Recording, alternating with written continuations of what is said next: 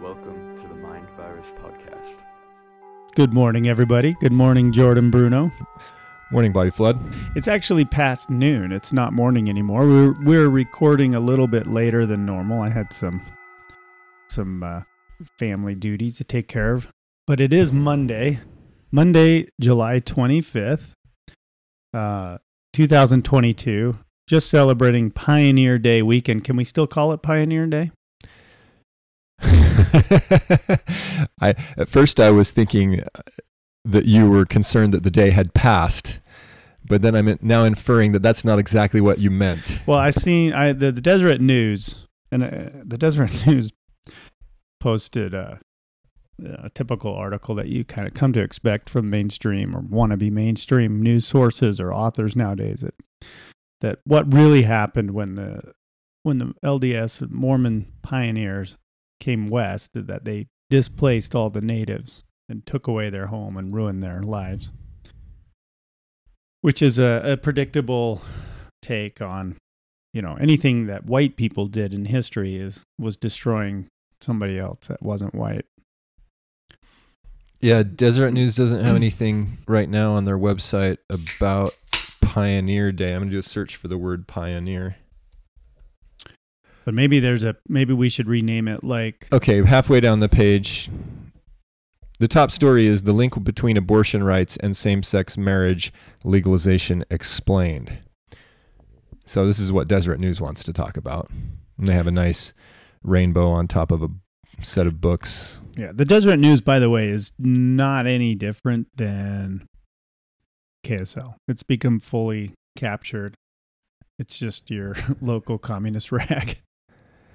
Which is interesting given who owns Here he goes. the Deseret Celebration News. reminds Utahns of the state's indigenous roots during Pioneer Day weekend. Okay, that's what you're talking about. And KSL. Right. There's a few links to pioneers clear down the page, but I think one thing is needs to be remembered, and that is that this place where we live now, known now as the state of Utah, the great state of Utah, led by the great and honorable magisterial Lord Commander Cox, was settled, and it wasn't discovered or it wasn't anything like that, but it was settled by Mormon pioneers. No, Church of Jesus Christ of Latter-day Saint pioneers. Back then, they were Mormon pioneers. And no, but that's not how we say it today. Come on. But this is a sanctioned podcast of the Church. No, I'm just kidding. No. Certainly not. But you know what? The Church of Jesus Christ of Latter-day Saint pioneers just doesn't come off the tongue real quickly. I know, but when the guys running Cougar Nation or the BYU Cougar sportscast shows have to say the name of the church now, they figured out a way to get out the Church of Jesus Christ of Latter-day Saints all as quick as possible without rolling their eyes while talking about the kids going on missions. And what's happened is that the name of the church, this whole campaign to emphasize the full name of the church has made it so the full name of the church is, like you just demonstrated, completely just ramrodded and has no meaning anymore, because it's just something that a style guide says that certain people have to say. So the local press anyway, tries to honor that, and the non-local press still calls the church the Mormon Church or the LDS Church or the Church of Mormon. The Church of Mormon, and people have kind of got that name mixed up or whatever, but. Historically, the schizophrenia that our institution has displayed over the issue has given them good reason to be confused on it. I mean, if we could have, during the Hinckley years, I think that the style guide was essentially call us the Mormon Church or preferably the LDS Church. And that was very common. I think it was starting to get to be pretty uniform that we would be called the LDS Church. Right, and known as Mormons. Yeah, and Hinckley was instrumental in getting that kind of all settled down. Well, then the apple cart got upset a few years ago. Yeah, keep in mind, we ran massive campaign called I'm a Mormon, right? Ad campaigns that were on television. So we titled this episode, I'm a Mormon. Joseph Smith is a Mormon. Remember the old song, I'm a Mormon boy. I like that. Joseph Smith is a Mormon. And then the documentary, the Meet the Mormons, was, I think there's 2 of those, right? Yeah, right. We were supposed to go to the theater to support that movie. So you can forgive people in and out of the church being a little confused. And I have noticed that even of Latter-day Saints is being dropped in official church communications. Oh, yeah. Yeah, the current regime would like to see us branded as the Church of Jesus Christ. Sure.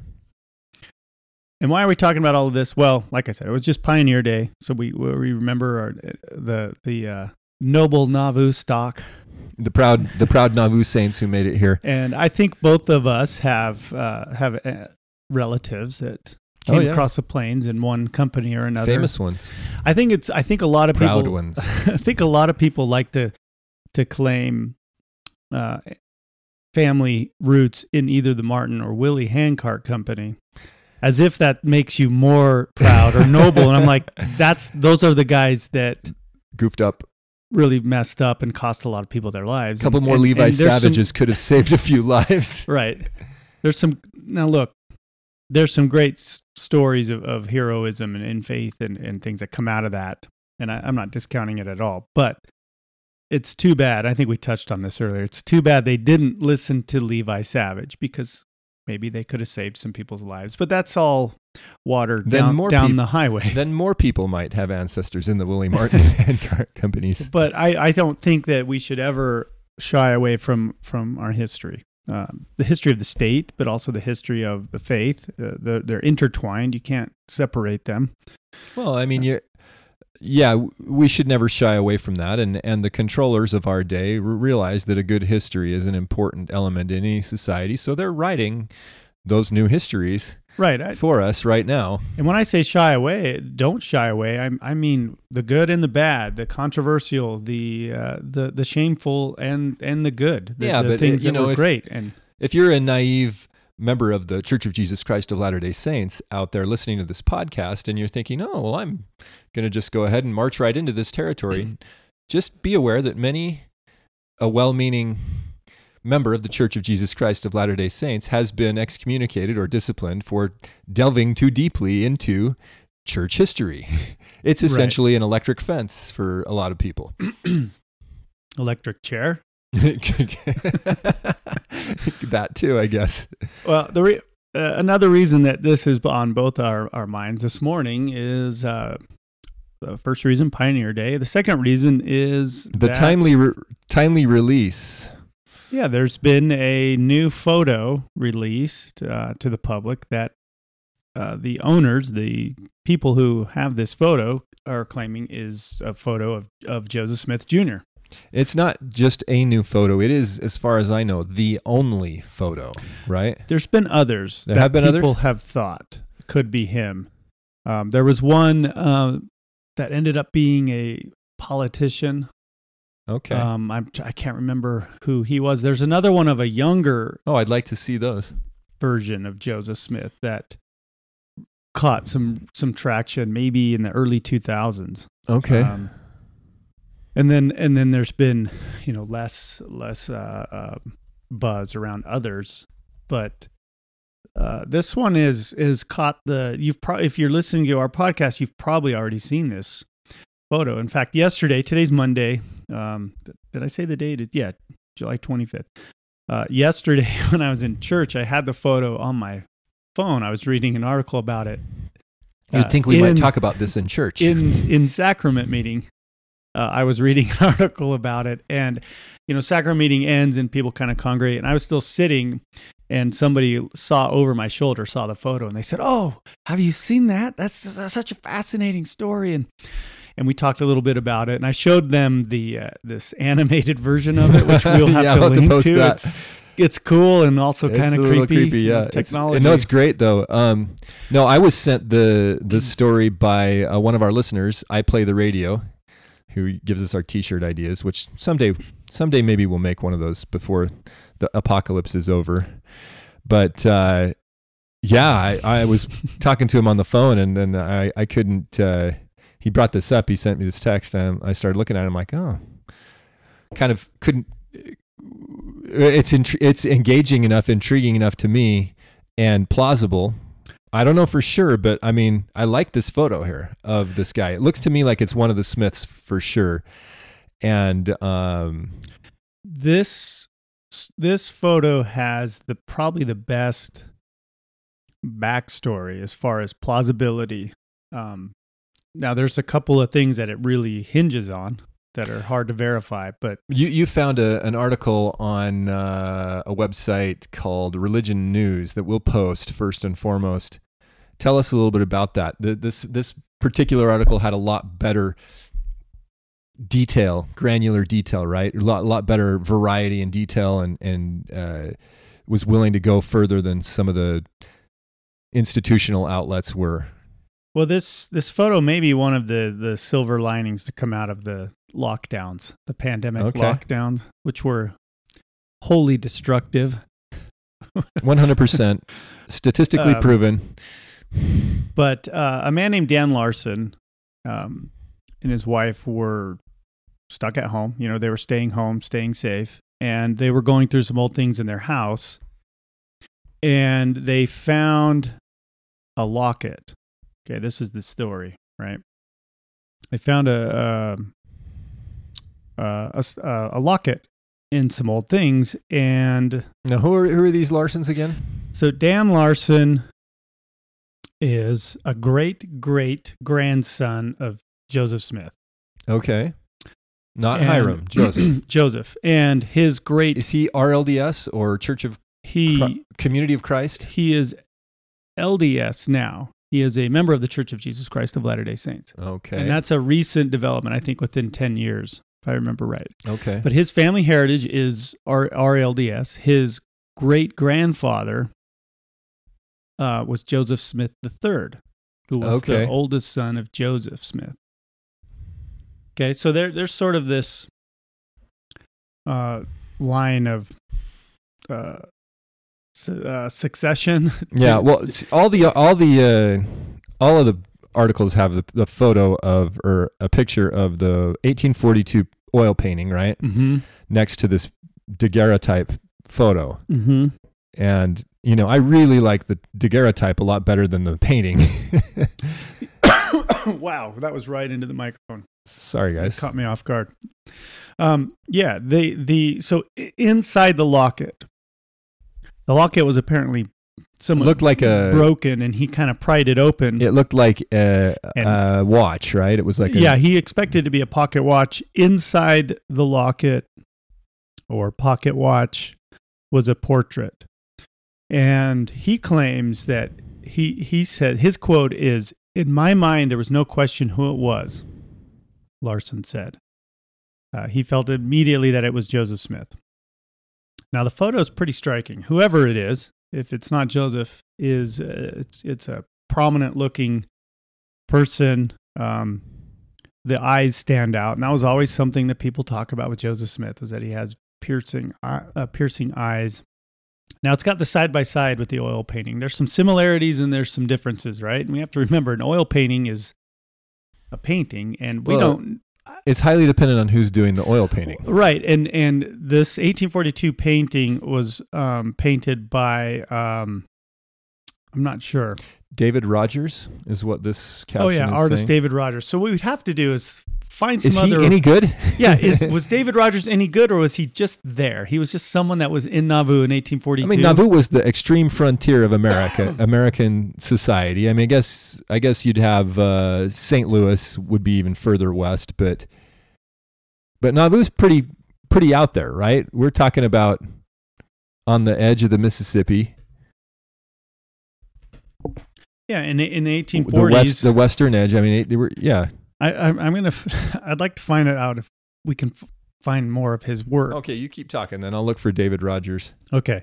Well, so the locket was found. It had this photo in it, and this was in 2020. And as most of you guys know on our podcast, you're very well informed. It is currently 2022. So 2022 minus 2020 is 2. That means 2 years have passed since then. And he's just now coming public. And what they claim is that they spent the last 2 years trying to verify if this could be Joseph Smith. And they claim that they have done that. They claim that they've used some different analysis based on the death mask, based on descriptions. And they also claim that, they said they hired facial recognition experts. And he also talked to his nephew. This Larson guy's nephew is a historian in the Community of Christ. That's the former RLDS. They're now called Community of Christ. And he's an apostle in that faith. A man named Lachlan McKay, or Mackey, not sure how you'd pronounce that. They joined forces with historian Ron Romig, the retired chief archivist for the Community of Christ. And they talk about the steps they took. Cutting to the chase, everyone involved thinks, yes, this is Joseph. It's got to be Joseph. Now, apparently, in a few weeks, all these guys are getting together and they're going to have a symposium or something detailing all of this. So there are some details posted at the John Whitmer Historical Association. We will link to that as well. Anyway, so that's kind of the short backstory. Now, this locket or pocket watch, whatever you want to call it, was thought to have belonged to Emma Smith until her death, and then it passed on and went from family to family, person to person, and ended up with this Larson fellow. And now it's out there in the public, or at least this photo is out there in the public, and we're all left to wonder, could it be him? Could this actually be Joseph Smith? I like the picture.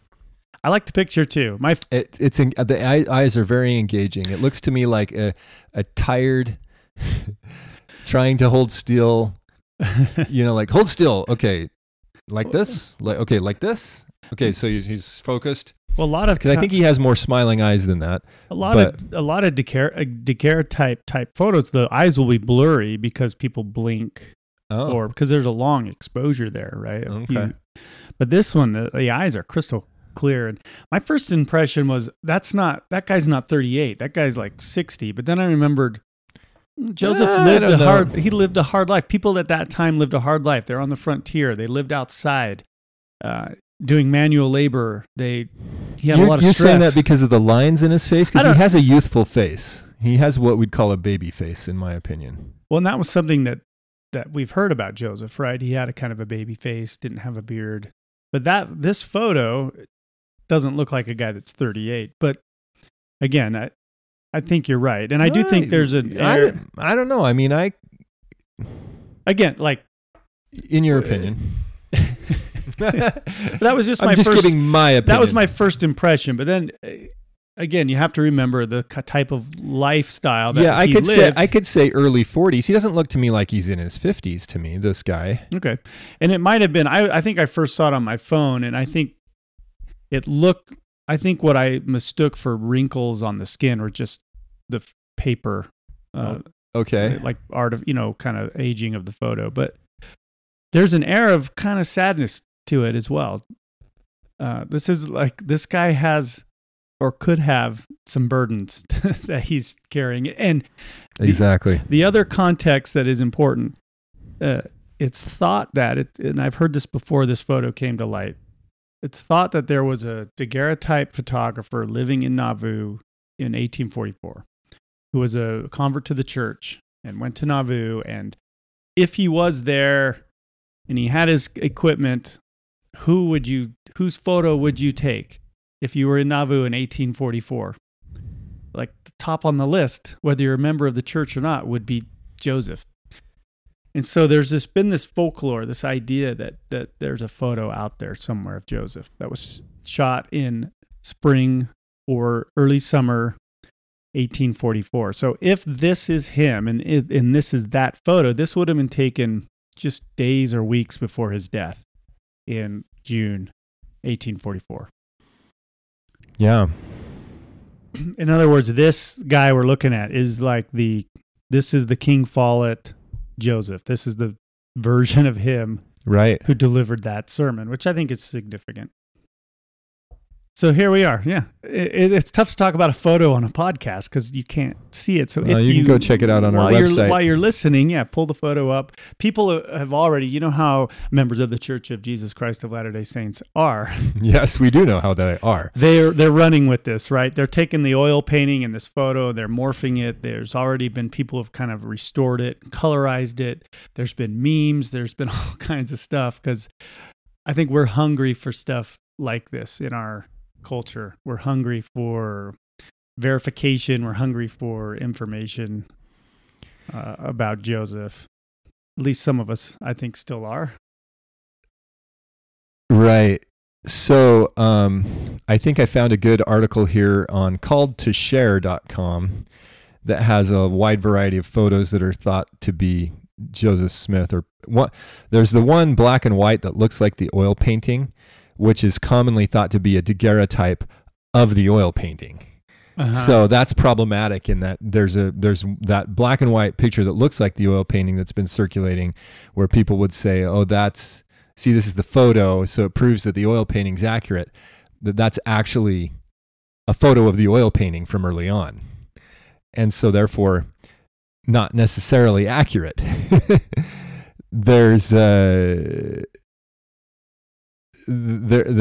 couple of those that look like they're from the oil painting. And then on this Called to Serve link, there's a couple more that have people that may or may not be the same guy. These actual photographs don't necessarily look like they are.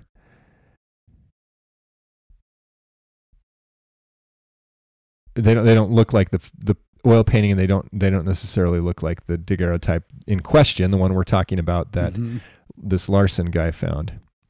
And to me, they don't. I mean, if you're going to have a feeling about something, these other pictures don't have the same feeling that I get when I look at the daguerreotype that we're talking, the Larson daguerreotype. Let's call it the Larson daguerreotype. There's a couple key similarities that people are pointing out between the oil painting and the Larson daguerreotype. One of those is that in the oil painting, there is a frown crease right between Joseph's eyes, slightly to the left. And that crease also is prominent in the daguerreotype. So that's interesting. The hairstyles are quite similar. The hairline. Yeah, it's not parted in the middle, but the story is that he was scarred somehow on the temple area, and so he would let his hair come forward more. Right? Right, and you have, and I think one of the problems with these paintings is that they're done in a certain style, like sort of a post-Renaissance, soft, Napoleonic, peachy style. I don't know what you'd call that, but they don't seem to capture the sense of all the pioneer pictures we have. I mean, you'll see paintings from the era, and then you'll see a picture of the guy, and Abraham Lincoln's probably the most obvious example of that, where if you've seen a photo of the guy, he looks like he went through the war, literally. Right. He looks pretty beat up, pretty weathered. Yeah, very weathered. And I think that's what people looked like back then, because, again, they spent most of their lives outside in harsh wind and snow and sunshine. They didn't have modern skin creams and sunblocks and they got weathered. What is it called? Not UHF. UHF. That's the great. I think it's SPF, isn't it? Weird Al movie. SPF blocking technology UV ray technology Yeah. like that we have today. Like, and we spend a lot of our time indoors. Yeah. Well, I think the one thing that we do have that we know was Joseph Smith was the death mask. We have that for Hiram and Joseph. If you're unaware, right after the two were killed at Carthage jail. Should we add a link to any documentaries on that subject? I don't think there have been any done.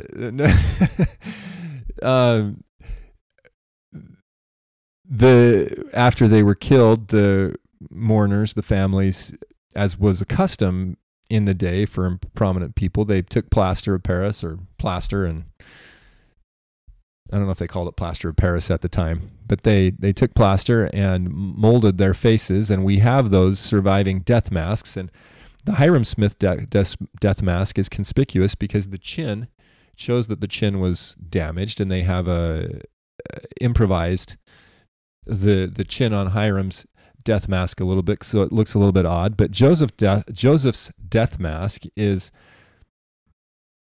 largely intact, and it shows that he has a more rounded, a more diminutive baby kind of a jaw, and large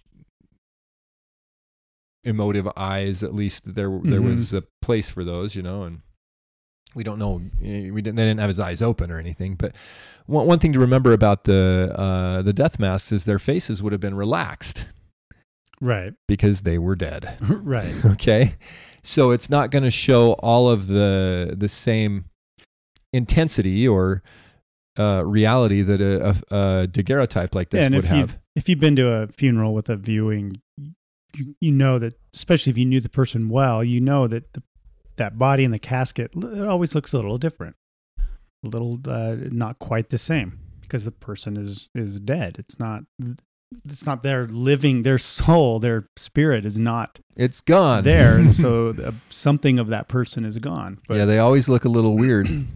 But yeah, it's just, it's gravity, and it's doing its work. Now, one thing really prominent on the death mask is the nose under the Joseph death mask, and there's photos of Joseph Smith III, and he kind of has a nose that looks more like the nose from the death mask and less like the nose from this Larson daguerreotype. But again, it's a death mask. Mm-hmm. Well, and that photo of the Larson daguerreotype is head on, right? So it's hard to see any of that curvature. And the portrait also kind of hides any sort of curvature in the nose that you would see from a profile. Right. The profiles of Joseph that exist are a little bit Napoleon looking, because there's one of him in his Nauvoo Legion uniform. Yeah, it makes him look really overweight. Yeah, and kind of odd. And the death mask, though, doesn't have that same quality to the face, in my opinion. So one thing I think is interesting is the existence of this locket or pocket watch. It would seem to me that somewhere along the line, the importance of it, assuming that it is what these people who are claiming it to be, a former possession of Emma Smith, Joseph's wife, somewhere along the line, the importance of that was lost to where it came to Larson, who I think is in his late 70s now. It came to him at some point, and he didn't know what it was, nor did the people that passed it on to him. Like you said earlier, he had never opened it up, thinking it was a pocket watch, and the clasp on it was damaged, and so he just kind of threw it with the rest of his heirlooms. Even not knowing what was inside, it would seem like the locket itself, having belonged to Emma, would be prominent in the family folklore. Probably. But somewhere along the line, that got lost. Well, are there some legends of her showing, or you mentioned earlier that there was some evidence of women having taken photos with it. Yeah, the guys that the McKay and Romig, the historians that helped verify this, claim that the locket. This is a direct quote from McKay. The locket shows up on prominent Smith family women through the years.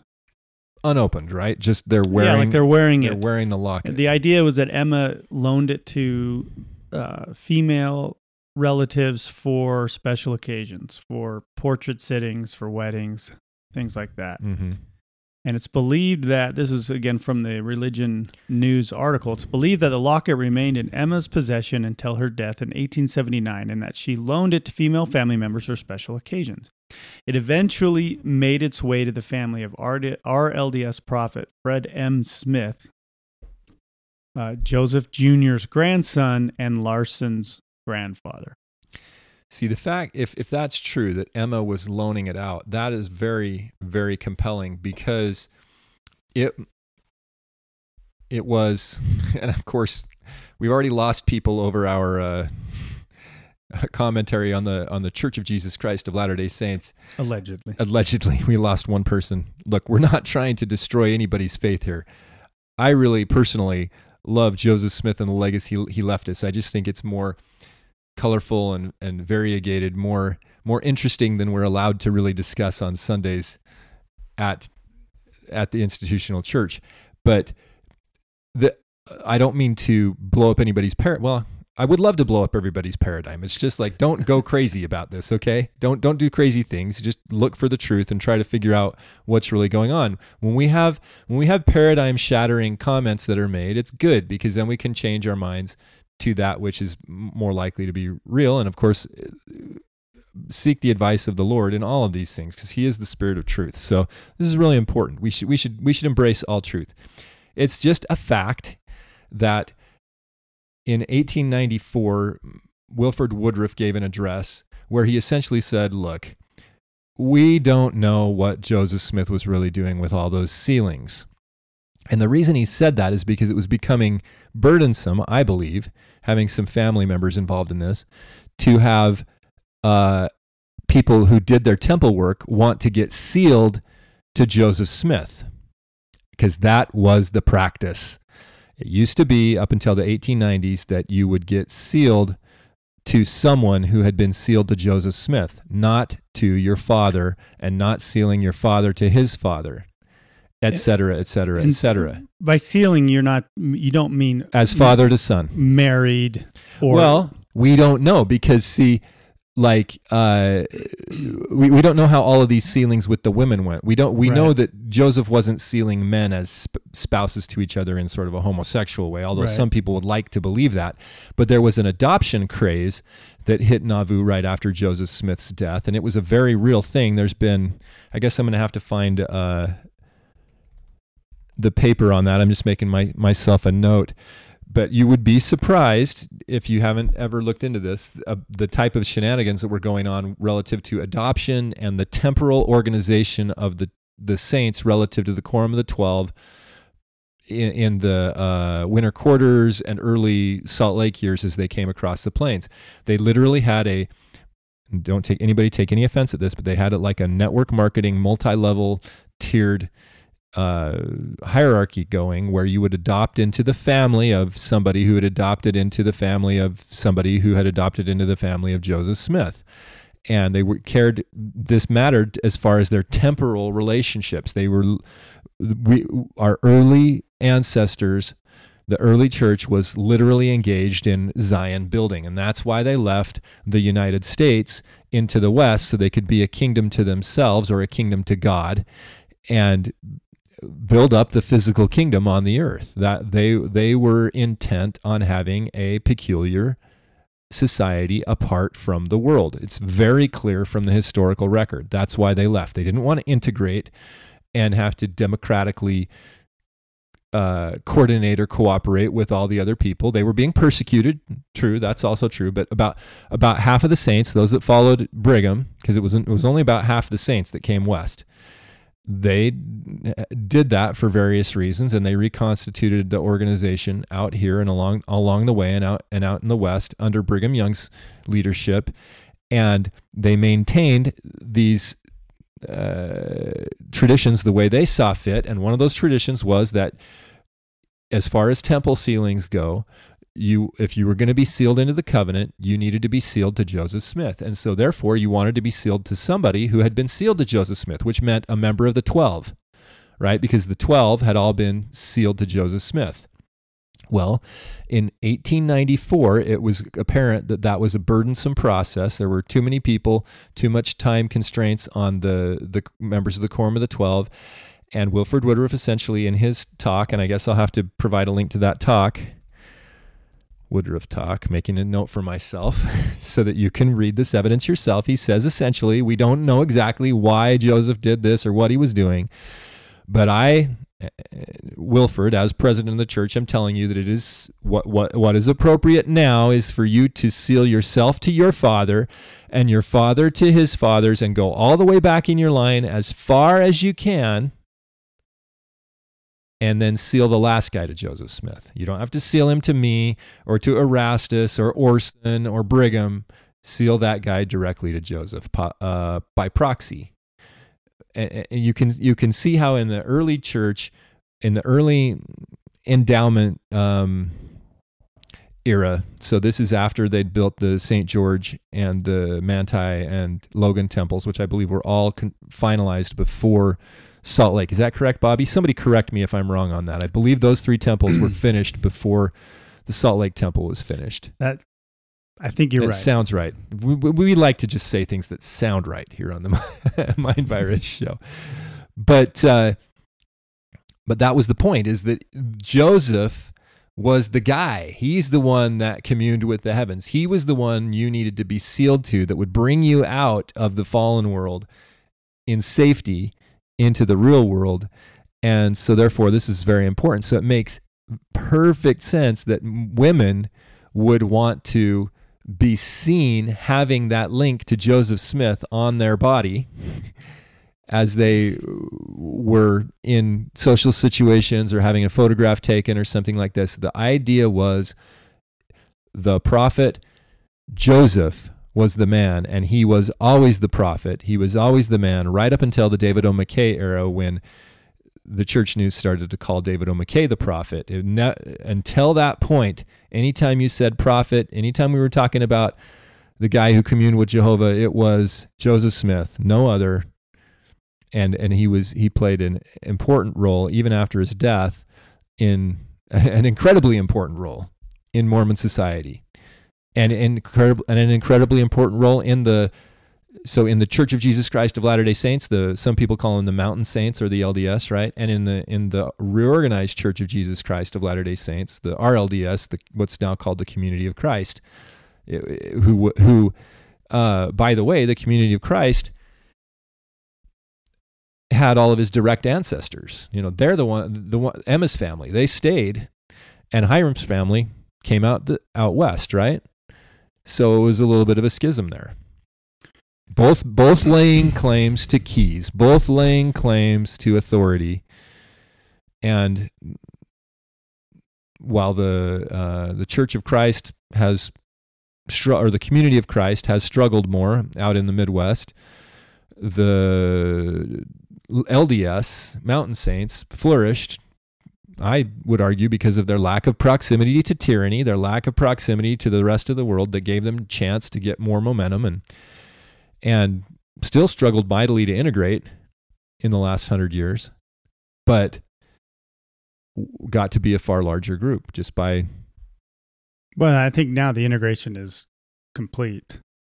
And that's maybe a different topic for a different day, but I would like to see these photos that apparently exist of ladies wearing the locket, and then pictures of the locket. Right now, the only one I've seen of the locket has it open with the photo. So yeah, I'd like to see the photos of the locket closed, and also maybe with these other ones that they refer to. The Bertha Madison Smith photo, portrait in 1869, and then a 1875 granddaughter wore it in a wedding portrait. So I'd like to, if those exist, I'd like to see those. That'd be interesting to see, because if this locket can be tied to Emma, then there's a really solid chance that is Joseph Yeah. Smith. And let's just say this, daguerreotypes were essentially the earliest form of photography over here in the Americas. And if there were a daguerreotyper in Nauvoo, which the history says there was, and this is the 1840s, 1850s in America, when these types of portraits were made, then it would make total sense that he would have photographed Joseph and that would have been kept as a family heirloom. According to McKay and Romig, the likely photographer who we refer to, I've got some more details here, is a man named Lucian Foster. He was a branch president, a Mormon branch president in New York City in 1839. And he moved to Nauvoo because, again, the saints were gathering, right? Mm-hmm. He moved to Nauvoo in April of 1844, and he rented a room in the prophet's home. So he he's right he there. was right there. And so he lived with Joseph. And it would have been of intense interest to people. It's like, oh, this newfangled thing. It's the internet, eh? Let me have a look at that. You know? Right. It's a photographic process where you have an iodine sensitized silverized plate and then a mercury vapor that it reacts on it, and you get your photo by exposing that that chemical process. And they would have been, I would assume, I would think, I mean, everyone would have been intrigued with this, and he would have been a person of some note. And Joseph himself probably would have thought, hey, this technology looks like it's going somewhere. Why don't, I'll sit for a photo. Right. There is a link to, in the article, there's a link. Lucian Foster's name is linked. You click on it, it takes you to his little biography at the Joseph Smith Papers, where you can learn more about his interactions with Joseph. So yeah, there, like we said, there would be nobody else would be on the top of that photography list. If you were a photographer in Nauvoo in 1844, you would want to take Joseph's picture. And daguerreotypes, but you're living in his home. If you've ever seen a daguerreotype that's well preserved, they're really nice. It is a really nice looking photo. It's like they're just a cool look to them. So yeah, so I think it's interesting that, again, this this locket itself, the idea of this locket being a Smith family heirloom, passing down generation to generation, and being perhaps symbolic of a literal or a figurative sealing to Joseph, or a link, having some sort of a linkage, having Joseph close to your heart, quite literally, right, hanging there around your neck, is interesting. And I think I don't know if you want to talk more about some of these objects that you were talking about earlier. Well, I don't know if this now is the time or the place, but early members of the church came from a very storied, a very colorful setting in New England, in the Mid-Atlantic, out of New York. We're not talking about the Kirtland Saints. We're talking about the ones that came straight out of New York, which is the Smith family.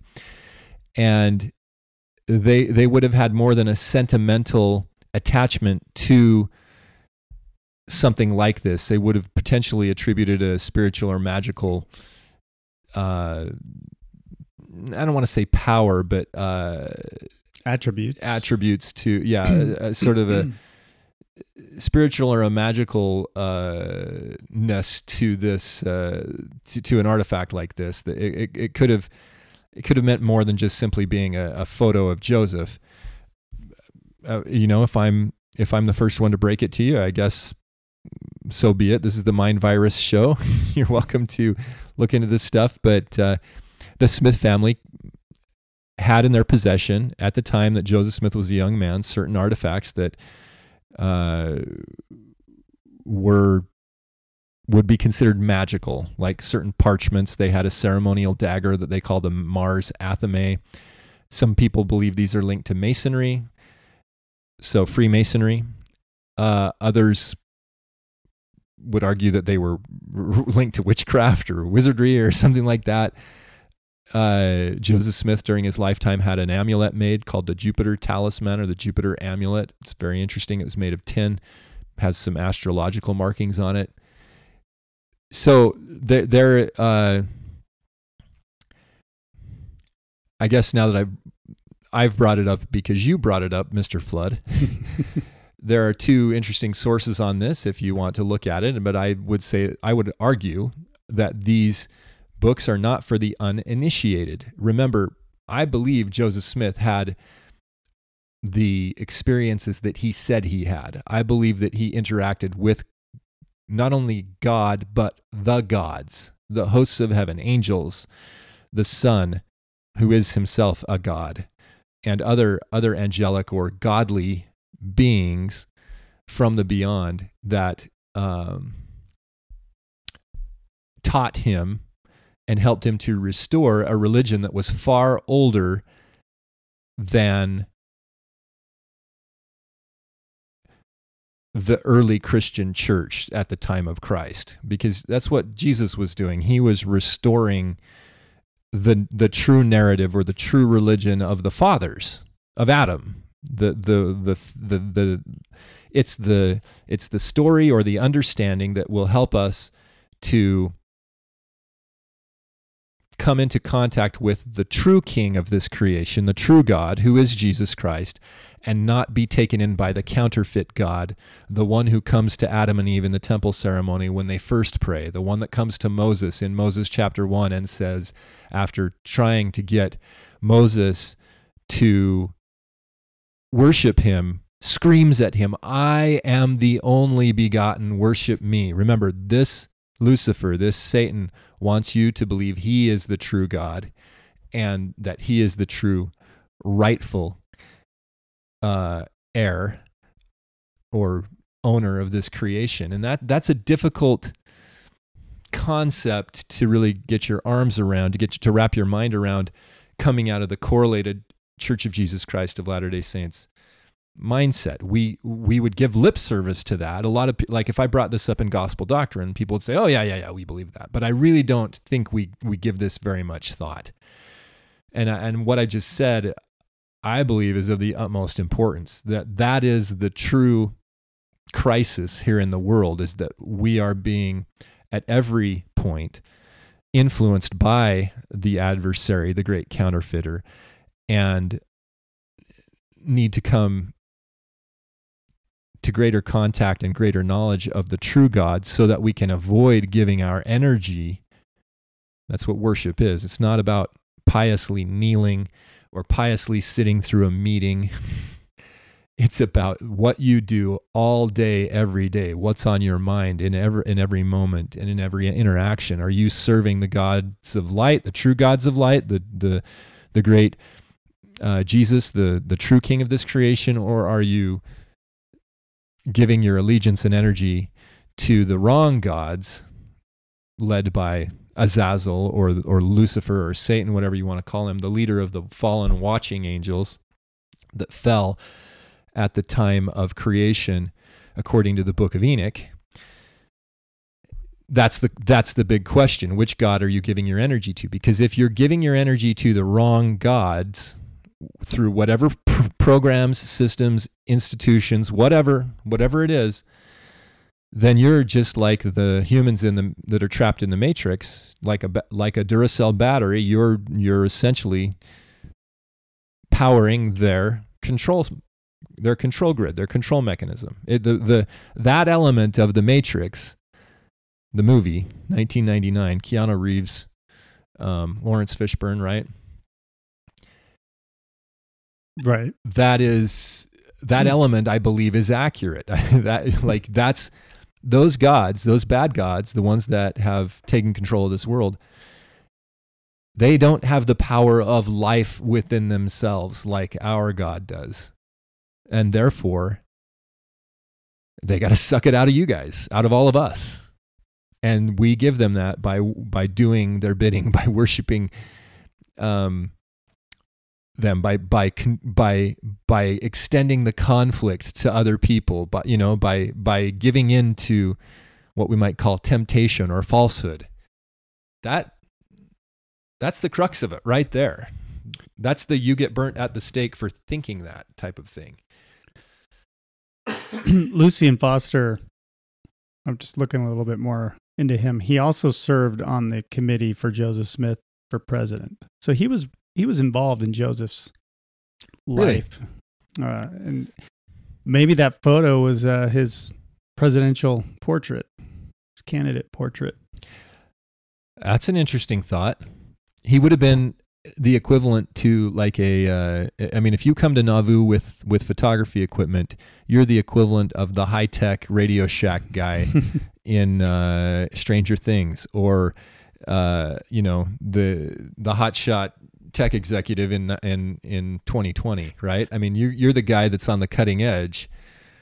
He was baptized into the church in 1840. He was branch president in New York City, 1841 to 1844. He moved to Nauvoo in 1844. He was a member of the Nauvoo Masonic Lodge. He served as member of Central Correspondence Committee for Joseph Smith presidential campaign. In 1845, he was admitted to the Council of 50. In 1846, he was excommunicated. In when? 1846. Okay, that's really interesting. Yeah, and I'm just looking at these little footnotes here, so I'd have to dig into the source to find out maybe. So he was on the Council what. of 50. Council of 50. So this guy, the daguerreotypist, is not a nobody. No, he's a somebody. He's definitely involved, especially with the church in that time period at that place. I'll bet you that the Smith family believed that locket had magical properties. He moved back to New York City. He was married 4 times. He in 1870 he moved back to New York, but he died in 1876 in Salt Lake City. And again, these are just little footnotes, so I don't know if he was living in Salt Lake City or just happened to be in Salt Lake City when he died. It says that he was affiliated, and maybe you know more about this. This is the first I've read of this. After his excommunication in 1846, it said that he was affiliated with James J. Strang's Church of Jesus Christ of Latter-day Saints. Do you know what that is? I've never heard of that. So this could be some fun reading, interesting reading. This sounds like a really interesting guy. Because we don't really hear much about him in church history, right? Like in the regular, because I don't think his name appears in the Doctrine and Covenants and things like that. Some of these affiliates of the prophet. Well, according to Wikipedia, and I want to get this right, there's the Danites, and then I believe there's the Strangeites.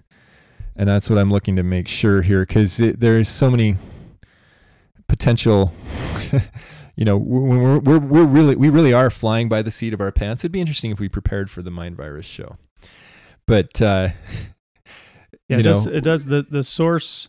When you click on the source link, it talks about, there's 2 books, or 2 works. There's a Strangeite Mormons, A Finding Aid. Yeah, I just don't want to confuse these guys with the Danites, right, who were led by a guy named Avard, I believe. James Jesse Strang, not Jesse James Strang. Okay, it's James Jesse Strang. According to Wikipedia, was an American religious and political leader. It says self-proclaimed monarch. Okay. A major contender for the leadership of the Church of Jesus Christ of Latter-day Saints during the 1844 succession crisis. So it's interesting that there were plenty of people who were very, very close to Joseph Smith that did not acquiesce to Brigham's claim to authority. You ought to find that interesting. That's probably why this Lucian Foster was excommunicated. He probably sided with Strang. Yeah, in 1846. Sure. So he's excommunicated in 1846, and it says he was affiliated with Strang from 46 to 49. Yeah. See, this is definitely an electric fence right here. We could jump right into the succession crisis and Brigham Young's claims to authority and whatnot. This is where the Church of Jesus Christ of Latter-day Saints currently will really get after you, is if you make any commentary that puts in question the idea that the current Quorum of the 12 Apostles and the First Presidency have nothing less than the full authority to and right and privilege and priesthood power to do everything that they're doing, and that everything that they're doing was what Joseph Smith ultimately had intended. Right. That's just the way it is. That's the guiding paramount principle of LDS Mormonism, Latter-day Saint, Mormonism today, is that, follow the prophet, don't go astray. Right. Follow the prophet, he knows the way. That could be a song. That could be a song. But that's the issue, is we can never make a mistake. I realize that, again, you've said this probably before on the podcast, haven't you, Bobby, that there's the strange idea in Catholicism that the Pope is infallible, but everybody that's Catholic believes that he is fallible. How did you put that? And this isn't my saying. I can't remember where I saw this, but it was like the Catholics claim that Pope is infallible, but nobody believes it. That's it. The Mormons claim that the prophet is fallible, but nobody believes it. But nobody believes it. And that's the problem, is that when you bring this up, if you go too far and you say, look, it was a mistake. We've already said that.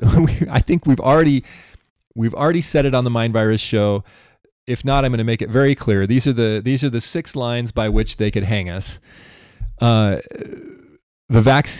church's stance on the vaccine is a mistake. It is a current mistake, and the church's stance on being able to curtail individual rights. How did that language go? That all individual rights can be reasonably restricted in times of emergencies. That's a mistake. That's principally, right. In both of those cases, those are principal mistakes. They are not that's tenable. Those are not tenable positions to hold in a good, righteous society. That statement was kind of reiterated recently.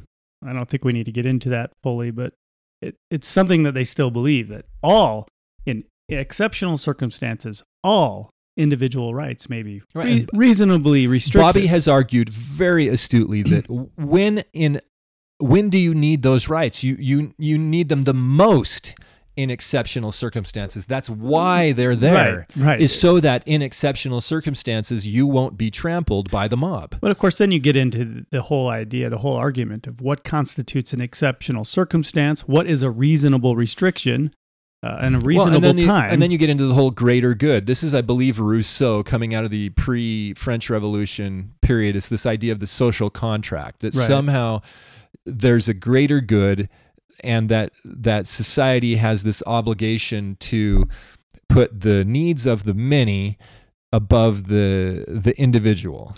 Right, which is a Marxist... It's a fallacy. It is. And also, I've argued for years and years and years, there is no such thing as the greater good. You can't do something that is good for some people, but hurts other people, and still claim any moral high ground. Right, and you can't hurt people knowingly, because there's more people that aren't hurt. Right. Government has only the duties that we delegate to it. It only has any rights that we as individuals have. Government doesn't have any greater rights than you as an individual have. It doesn't have any greater powers. If you can't murder someone, the government shouldn't be able to murder someone. If you can't steal from someone, the government shouldn't be able to steal from someone, because the government is only a construct of us as a group. There are no group rights. There are no women's rights, there are no gay rights, there are no male rights. They're just individual rights. So the only rights that exist are you don't get certain rights by joining a group. Right. Now that's been completely, utterly inverted, turned upside down, twisted, and now everything in our social... But what's worse is that Doctrine and Covenants section 134 clearly states this. It just states it in sort of it states it in a religious rights first type of a way, but it's very clear that governments are instituted. It mirrors that second paragraph of the Declaration of Independence. It's very clear that governments are instituted among men to protect our natural rights. Preeminent among those in D&C 134 is the right to conscience, the right to religious freedom. But it says that rebellion and sedition are unbecoming people who are thus protected in their natural rights. Thus protected is an important. It's the most qualifier. important part of that section that gets overlooked. If you're not protected in your natural rights, we have nothing. We have an illegitimate, tyrannical government. We do. That's a statement. That's not hypothetical. Okay, I remove the if. We have currently and have had for a long time an illegitimate government.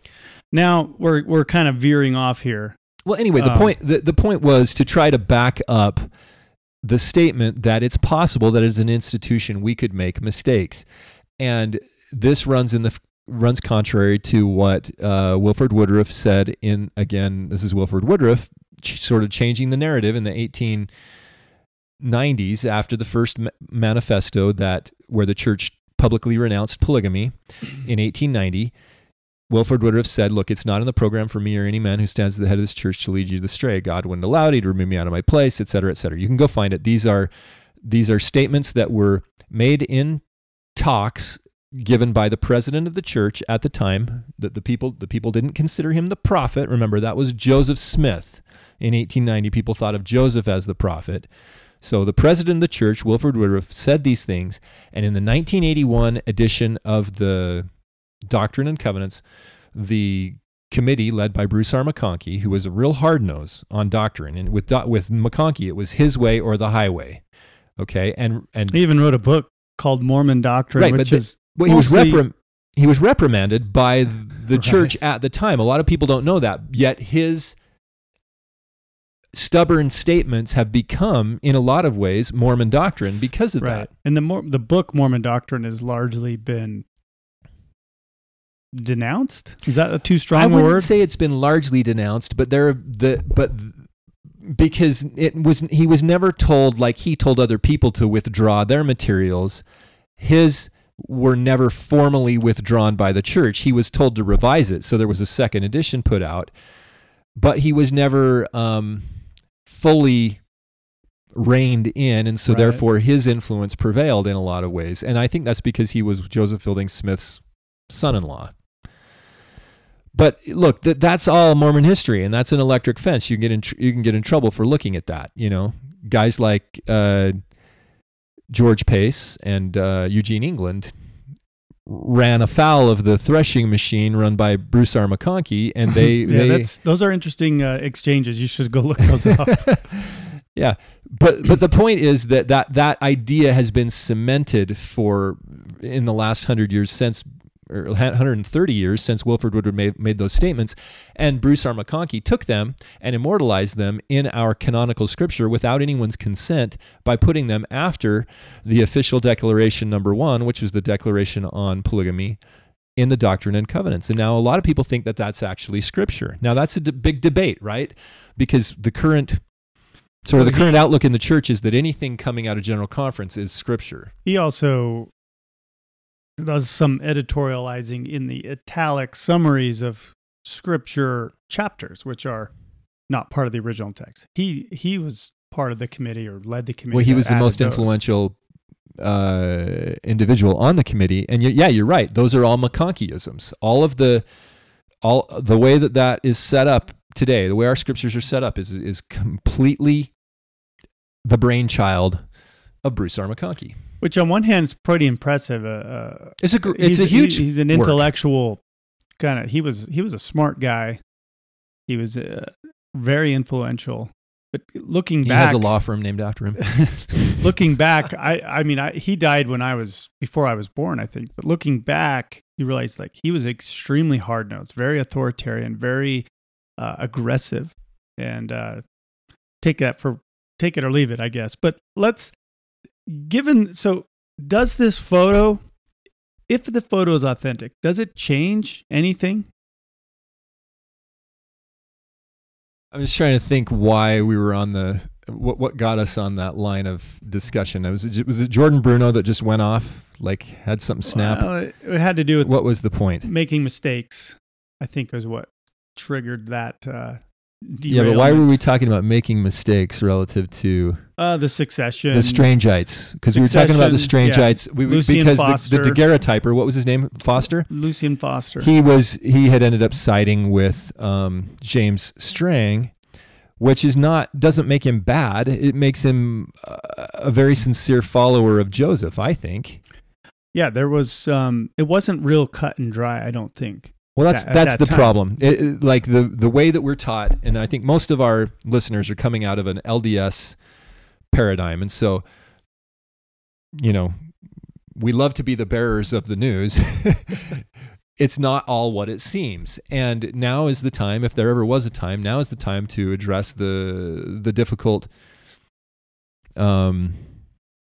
cognitive dissonances and try to come to some understanding of the truth. I mean, we need it now more than ever. So I have no problem talking about this, but yeah, you ought to be careful in polite society, realizing that this stuff doesn't really go over well when people aren't ready to talk about it. I heard Catherine Austin Fitts, we've talked about her a lot in political discussions. She made a really interesting comment. She said there's the actual reality, which is what you need to use when you're assessing risk, because she's a financial analyst, right? The actual reality is of the ultimate import when engaging in risk management. And then there's the perceived reality, and that's what you need to know when you're at parties, and she calls them cocktail parties, right? We don't have cocktail parties in LDS culture. So when you're at ward parties, when you're at the activities committee parties, do we even do those anymore? Yeah, a little bit. A little bit.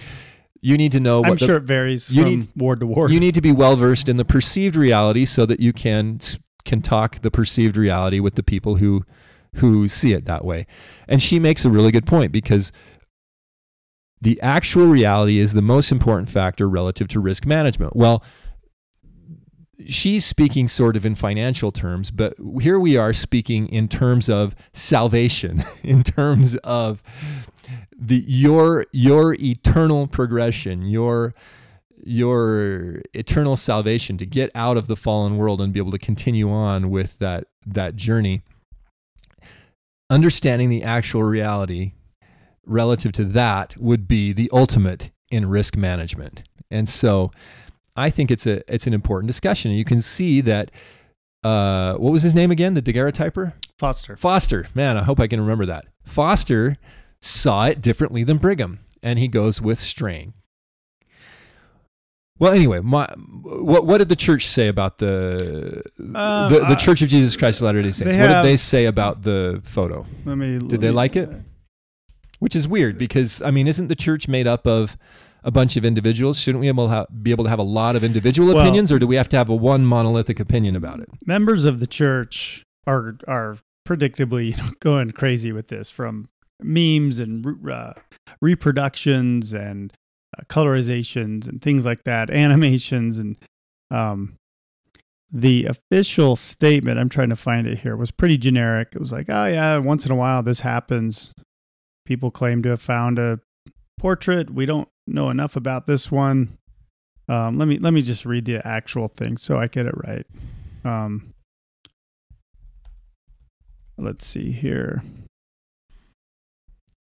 Yeah, so it reads thusly. Every few years, potential donors bring artifacts to the Church History Library for review. Okay, but this isn't this wasn't brought to the church. So anyway, including alleged photographs of the prophet Joseph Smith. Such artifacts are, of course, of great interest to the church. Though it was not mentioned specifically in the article, church historians, archivists, and artifact experts were provided by the item's owner and the article's authors the opportunity to analyze the locket and photo and to review their findings prior to publication. We concur that the daguerreotype and locket were created of the materials and methods appropriate to the 1840s. So maybe they did get hands on the locket, I don't know. However, as nothing is definitively known about the locket's history before 1992, we cannot draw a conclusion about who is pictured in the daguerreotype We welcome the recent publication of the image and hope it will prompt the discovery of additional information helpful to determining its authenticity. So, kind of a cool statement written by attorneys, probably.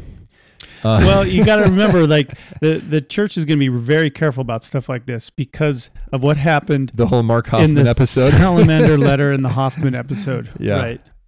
Yeah, So, you're right. I don't necessarily blame them for saying No. keeping this at I arm's think length. that's actually as far as the church goes, that's actually pretty open, right? Like, hey, maybe so. Well, my reaction, I like the photo. I feel like it's one of the Smiths at a minimum. Looking at the death masks, kind of having some understanding about what I think they looked like. I like it. I think that could be, but more so than the oil painting. I would prefer that to be Joseph Smith. Right. Well, the it could photo, it could be Hiram. It could be his brother. the but photo looks like somebody who would have those qualities of leadership to him. And I know it's hard to tell from a photo, but there's a whole line of this called physiognomy. Have you heard of this? Where it's the deriving characteristics of the person based on their physical features. I don't know a lot about it. Physiognomy. I don't know how to say it, but It is the idea that a person's facial features or expressions, especially when regarded as indicative. A person's facial features or expressions, especially when regarded as indicative of character or ethnic origin. So, the idea that your facial features say something about you. there's a guy who is apparently an expert in this who analyzed all 100 U.S. senators. Really? And he basically was like, they're all crazy sociopaths. And look, he's coming into it probably with some bias, right? But he had the photos. This was a long thread on Twitter. Maybe I can find it. Mm-hmm. And you look at these photos and you're looking at, and you see these people and you're like, these are not healthy people. They just look like the kind of guy that would sell his babies. Well, I have a friend. Or buy a baby with buffaloes. Yeah. I've tried to get a friend of mine to do the podcast before when you were out of town. And he's a guy that I think has some gifts. But he put together a system to type people based on their faces. But it's a temperament typing system that not roughly, but kind of corresponds to the Myers-Briggs typing system. And so it's less about the quality of them being good or bad, and more about what types of temperamental underpinnings they have in their psyche. Whether they're highly structured thinkers or linear thinkers or abstract thinker, or whether they're open to experience or more rigid, whether they're more of an earthy type, get things done type of person, or stuff like that. So I'm actually going to end up talking to him this week, I believe, and I'm going to ask him, of course, about this photo. I'm sure he has seen it and analyzed it. It would have been. I wished I could have seen this photo and someone had just said, "Who do you think this is?" Or tell me what you think about this photo. Because going into it with a headline that says, it basically claims this is it. It said Mormon founder Joseph Smith's photo discovered.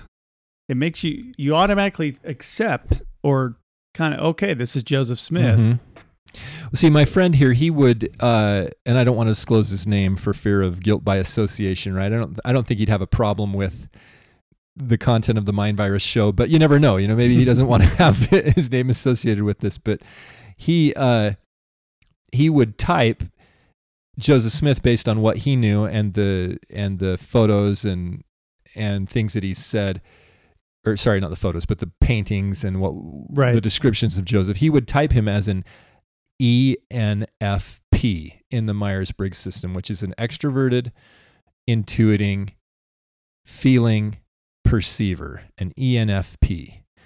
And I think that there's plenty of room for this photo to be an ENF of a man who's an ENFP. He's got Yeah. it doesn't show him having as smiling of eyes, but again, this is somebody who's sitting there for a daguerreotype, right? Yeah, and all these old photos, the expressions on most of people's faces in these old photos is very stern. It's neutral or stern, but the eyes are significant. But they're definitely in this picture. Yeah, they're definitely But to me, he just has the features of. It's got more of a baby face, doesn't it? Well, I wouldn't say baby face. To me, like they're sharp features. The nose is sharper than we get from the death mask or from some of the art. And the jaw, he's got a prominent jawline. And to me, that looks like I could picture this person standing in front of a group of people delivering something like the King Follett address, or somebody that could be charismatic enough where you would want to be around this person or follow this person. Like he has those physical features. Some people, you look at him and you go, I don't want to hear anything you ever have to say, especially nowadays with the kind of this war on masculinity. I mean, you see men nowadays, too many men are physically weak. They just look, everything about them is weak. Yeah, but just because a person has a baby face doesn't mean they have charisma. I mean, there's a lot of actors. Sure. There are a lot of people who... this does not look like a physically weak person. No, he does not. This isn't a person that is going to be easily pushed around by weasel politicians or grifters. This guy, like I said, I want this to be Joseph Smith. I'm not sure that it is, but I like this person that I see in this photo here. I like this person, and I think that he could have that charisma to stand up and give you that talk. He not only has the charisma to do it, but he has the flexibility to do it, because when he gave the King Follett discourse, he was laying down a paradigm that those people did not want to hear.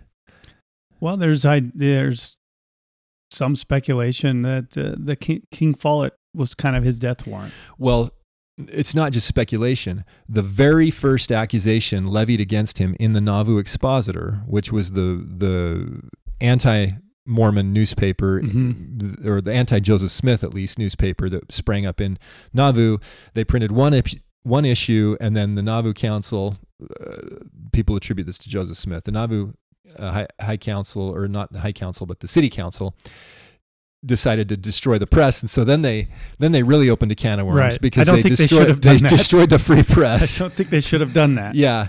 Anyway, the very first accusation levied against Joseph Smith was that he was teaching the plurality of gods. Right. And that was number one. Number two was something about plurality of wives. He was teaching the plurality of gods. But it wasn't polygamy first. It was the plurality of gods first, and I believe that was the far more significant element. There's not... Correct me if I'm wrong. There's not any definitive evidence that he taught plurality of wives either. That's a very dubious subject. But he did in the Sermon on the Grove, which was given after the Nauvoo Expositor was destroyed, right before he died. It was a sermon that was rained out.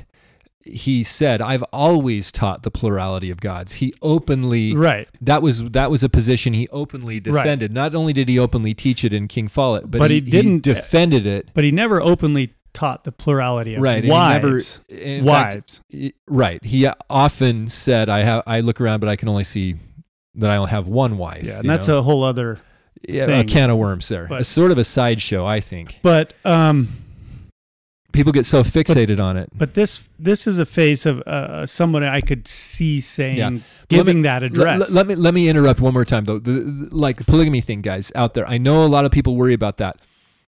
I think that that's a sideshow. You really need to try to figure out what Joseph Smith was teaching relative to ancient religion versus worry about the polygamy thing, because and what he was teaching, we just don't know why he was teaching what he taught as the plurality of gods. Right. If you get enmeshed in the polygamy debate, that's going to lead to animosity, to a grating feeling where you want to get.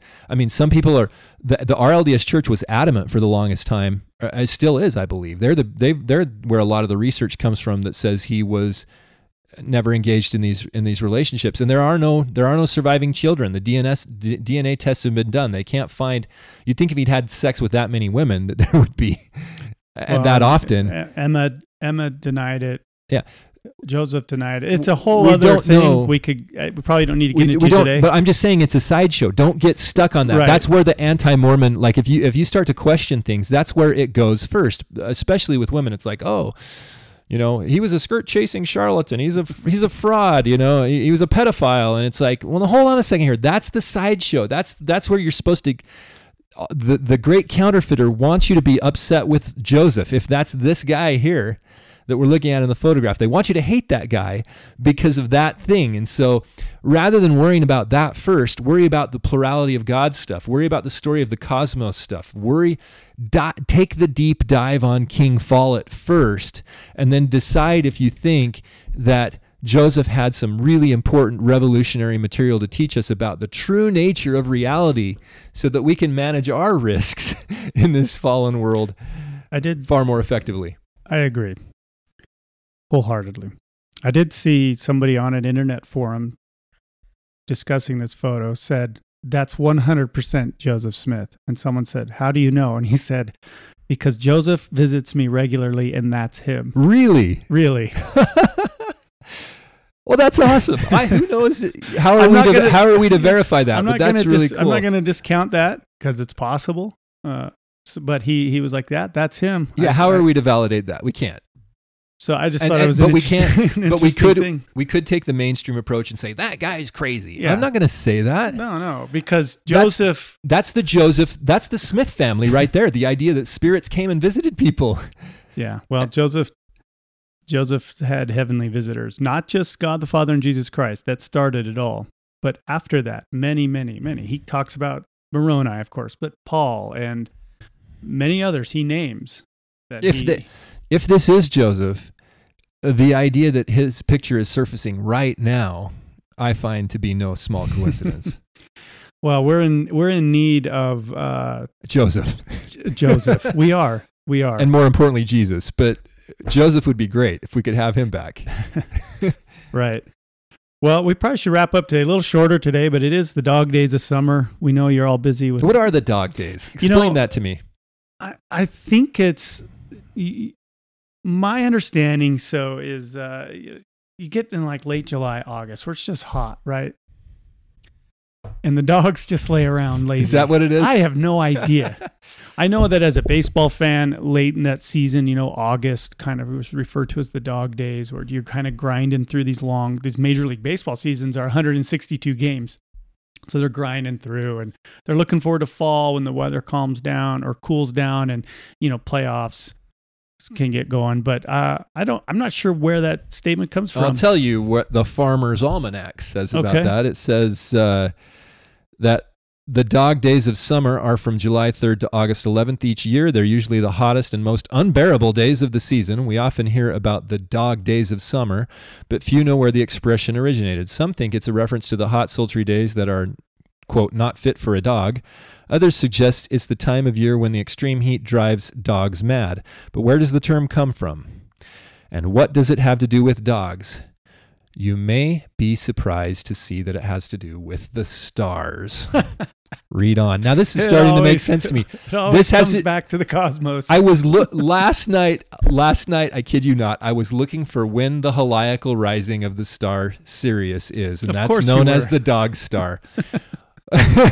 Here we go. See, the universe has ways of, because the ancient New Year in Egypt was when, the most evil day of the year was the summer solstice, because that's when the light is usurped by the darkness. Mm-hmm. You have the greatest day of light, and then the next day is shorter, and so that's the mischievous happenings in Midsummer Night's Dream. Midsummer Night's exactly. So the summer solstice was essentially the most evil day of the year, and so there's a period between the summer solstice and then when Sirius comes back on the horizon, because Sirius is preceded by Orion. Orion was the great Osiris in Egypt, the great god, the good god, but he was also the problem was that god had been usurped or dismembered in Egypt by Set, his brother. So the Set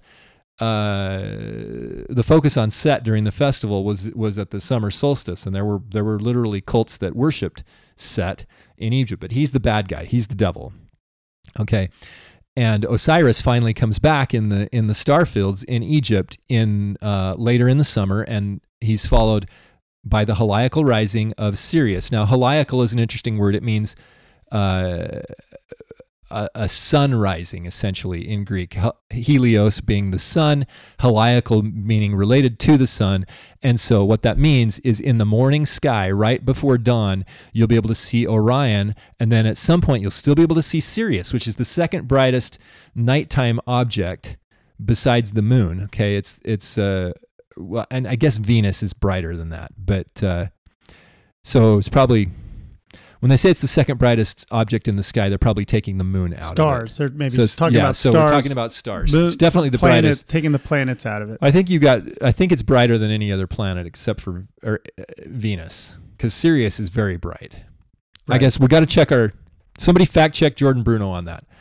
But the point is, fact checkers say. Okay, so and I haven't even read this Farmer's Almanac thing yet, but I'm looking for the heliacal rising of Sirius because it's astrologically, if you're into that sort of things, it's a dark time of year after the solstice until Sirius comes back on the horizon. Because Sirius was essentially an astronomical manifestation of the woman, and Osiris, or Orion, the constellation Orion, is the great Osiris. And so Isis and Osiris finally are back together in the sky when Sirius comes up before the sun, just enough that you can see her in the night sky in the dawn, and that's her heliacal rising, Sirius. And Sirius is known as the dog star, of course. And when is the heliacal rising? The heliacal rising of Sirius occurs right about around the cross quarter on August 7th.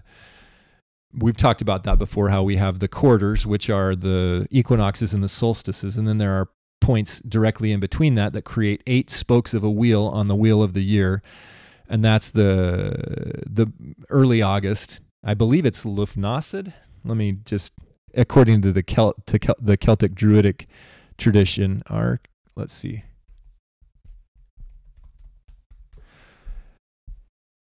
The Lughnasadh, is August 7th. So right about August 7th, 8th, 9th, 10th, 11th in there. I don't know. Astronomers are going to have different technical definitions of when Sirius heliacally rises. But if you're an ancient astronomer, what you'd be doing is you'd be up in the morning looking and you'd be like, oh, I can see Sirius. Right. And we have the mountains that interfere, right? So we might say that the heliacal rising of Sirius was much later because we can't see her on the horizon because we have the mountains in the way. But according to Stellarium, which is a really cool program, I guess I'll put a link to that. You can model the stars based on any time and date. And you can do some really cool stuff. Have you ever used Stellarium? You know what that is? Is that the app on a phone? You can put it on your phone, but you can also get it in a web browser. I think you can also download the program and use it. And I don't know if I've used that one. It will show you the positions of the stars and the constellations. Yeah, I've used a similar thing. There's probably a few out there. Well, anyway, let's see. The Farmer's Almanac brings up a picture of Canis Major, which is the dog constellation, of which Sirius is a very significant part. It's of course the brightest star in it. And it says the phrase Dog Days of Summer is a reference to Sirius, the dog star. During the Dog Days period, the sun occupies the same region of the sky as Sirius, the brightest star visible from any part of Earth. Sirius is a part of the constellation Canis Major, the greater dog. In the summer, Sirius rises and sets with the sun. On July 23rd specifically, it is in conjunction with the sun, and because the star is so bright, the ancient Romans believed it actually gave off heat and added to the sun's warmth, accounting for this long stretch of sultry weather. They referred to this time as Dies Caniculares, or dog days. Well, there you have it, Bobby's Blood. I'll post a link to that, and you guys can all read about the Farmer's Almanac's interpretation of the dog days. Earlier, we were talking about other photos that people thought might be Joseph, and I referenced one that was a politician or somebody. That person is Alexander Hugh Holmes Stewart. You can look up that. But that photo, which is this here, was one when I first saw it years ago. I thought, well, that could be Joseph. I like this current one better, but we could link to that photo. Yeah, I'll find a photo of that. It's actually on the page that I referenced, called to share, but it doesn't make note that that photo has been identified. Yeah, in fact, that photo is like definitively Alexander Hugh Holmes Stewart, because third United States Secretary of the Interior. This is another one here. I don't know if it's on that called to share page. This is one that that's got a lot of traction to, of a younger man. And when I first do we know who that is? I don't think so. When I first saw that one, I thought, well, it could be. There's some circumstantial evidence around it. Again, I don't remember the full story behind this one I'm looking at. But obviously none of them have been verified, and this current one probably has the best backstory, the most compelling or plausible backstory. Yeah, the provenance of the locket is pretty significant, even though the church would say we don't have any definitive evidence prior to 1992. But I mean, coming out of the Smith family through a Smith relative. Yeah. Well, I want it to be Joseph Smith. Well, unless somebody can come up with a better picture. Well, and there's that. I mean, again, that's a picture of Joseph Smith III. Okay. And obviously he's old. He has a big beard, so it's kind of hard to. He doesn't necessarily look like he's the got man a different in that nose. photo. Yeah, he's got a different nose. That's him younger. And to me, he looks more like the traditional kind of what we thought Joseph Smith looked like, based on the death mask. And I think his nose is different. It is. Anyway, we were trying to wrap it up, and then we went into. I said dog days, and we went into we had to go on a tangent. So now you know about the dog days, but no, the dog days are significant, aren't they? They are. Everything is. There's a lot of significance in things. I'm going to give a Kamala Harris take on this. There's a lot of significance in the things that are significant, and we have to, in terms of significance, understand that when things that happen are significant, we have to take note of those significant happenings.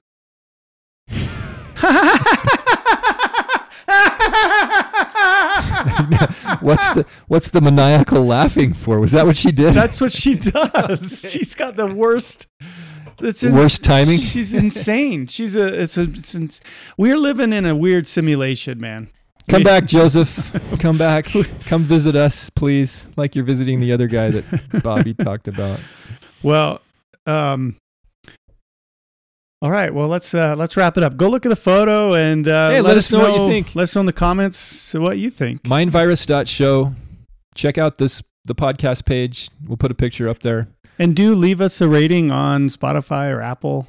That does help people find us. It really does. Because those programs will bury us if there's no ratings. So we have to play the game a little bit. Do we?